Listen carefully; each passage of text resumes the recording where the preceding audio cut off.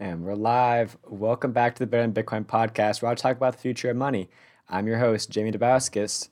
I hope everyone had a great Thanksgiving break. And before I get into some Bitcoin news, I want to talk about the status of this podcast over the winter break. So I'll be bringing my podcast microphone back home to Florida. So just this thing right here, not the actual arm stuff. I can't bring it on the plane. It's too big. So the regular upload schedule of making a podcast every Sunday will stay intact. I like this upload schedule, and I'll stick to it until further notice. I also plan on getting a better camera for Christmas, so this webcam on my laptop will get better than this.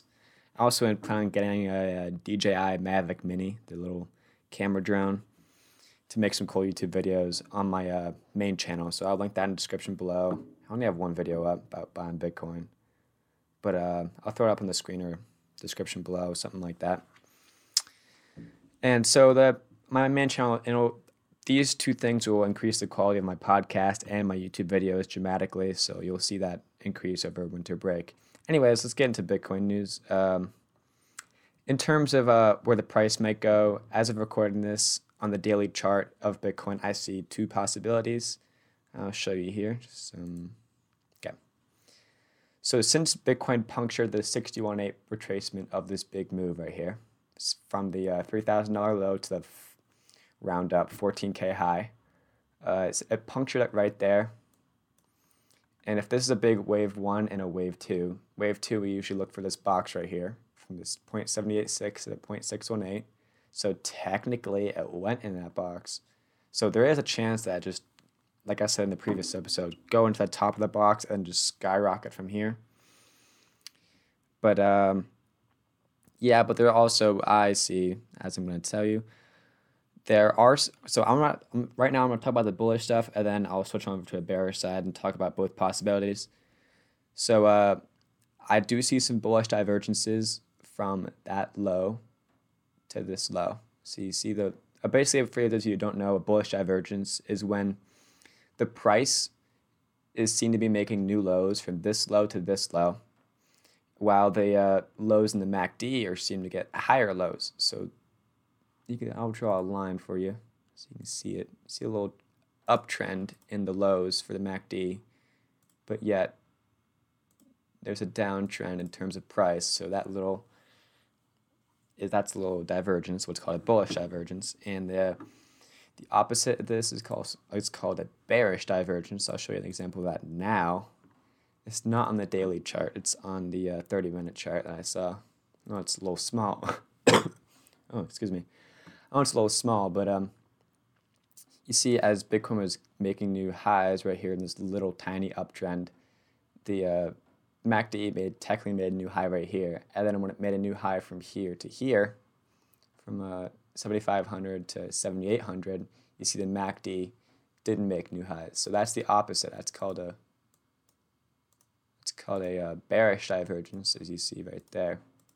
See, as it's widening out versus going in, and the bearish, or in the bullish is going in, bearish is widening out. Just explaining a few things before I just start spewing out stuff so everyone knows them. So everyone's on the same page. Anyways, there also seems to be a bullish MACD cross on the daily chart right here. Almost. Not quite. Right here, you zoom in all the way. See, it's close to crossing. Whenever the blue is on top of the orange, that's always a good sign. That's always very bullish. And the orange on top of the blue line means it's a downtrend or very bearish. You see this little downtrend. I had the orange on top of the blue. But it's about to cross right here. Maybe I just might touch it and go further down. There's that possibility. But as you zoom in on this little chart, I just like to do 2 hours. This little uptrend from a potential bottom at 6,500. This isn't confirmed 5 waves up right here. This seems like a 1 2 1 2, and it's not complete, and it's failing out of that 1 2 1 2. So this could be 1 2 1 2. Could be a bigger 1 2 1 2. But I don't see that likely. Since there's no confirmed 5 waves off the low, that was put in last week at 6,500 right here, as I just said. We could probably see new lows further than 6,500.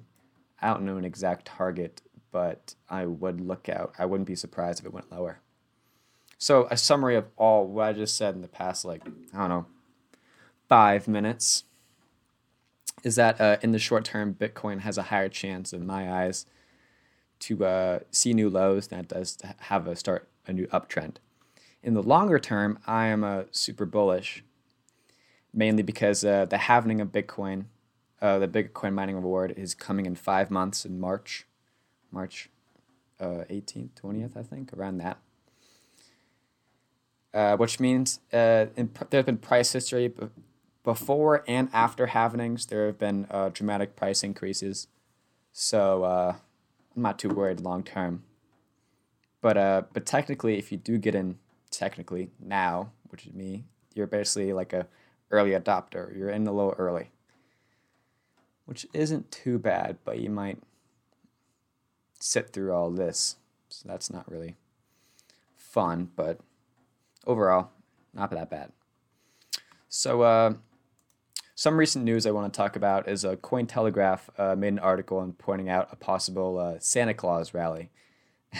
What I mean by this, or what the article means by this, is they pointed out in the past 4 years, Bitcoin has trended to move 30%, like on average. It's moved more or less. To move 30% during the month of December. So I'll actually show you. Not too bad to show. Daily chart and zoom out. So this is the month of December from here to here. So from, let's say, 9,800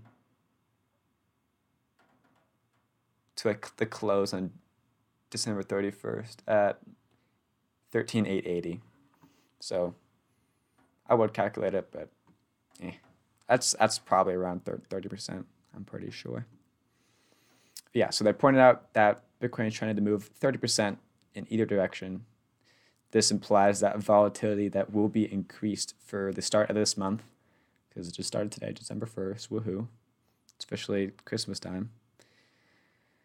So people should be careful not to get their faces ripped off with this increased volatility of the next month. And yeah, just be careful overall. I'll link that article in the YouTube description below. So if you're listening on Spotify or something like that, just come to the YouTube link of this podcast. Subscribe, like, stuff like that, blah, blah, blah. Oh, another cool headline I wanted to talk about is that Coinbase filed for a patent for an automated, like, know your customer enforcement tool. So a lot of exchanges, crypto exchanges, not just Bitcoin and crypto, but banks in general have this policy called know your customer. So like they have to do like background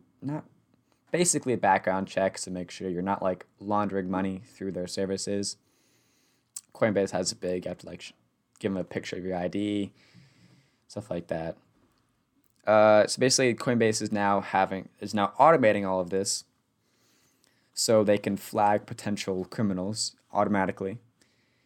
This means they can automatically flag accounts for illegal activities like money laundering based on like a number of factors, including like account age, transaction volume, transaction sizes, etc., all that stuff. So according to CoinDesk, which is where the article is at, accounts can be flagged and shut down using this tech.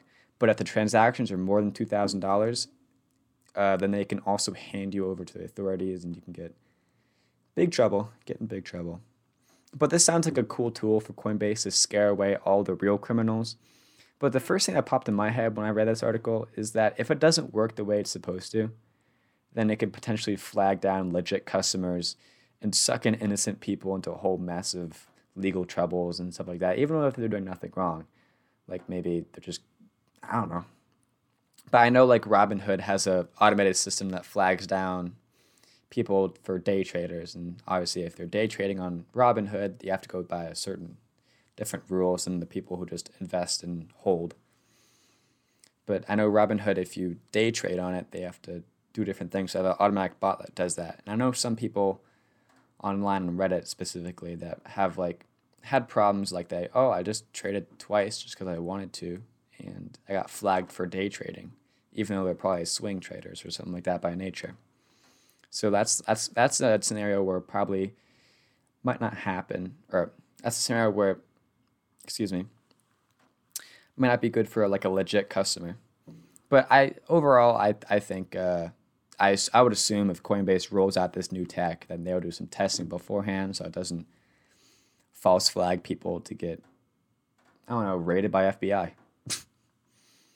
But we'll just wait and see. That's all we have to do. I'll link the full CoinDesk article in the YouTube description below if you want to read the rest of the article. But it's a good read.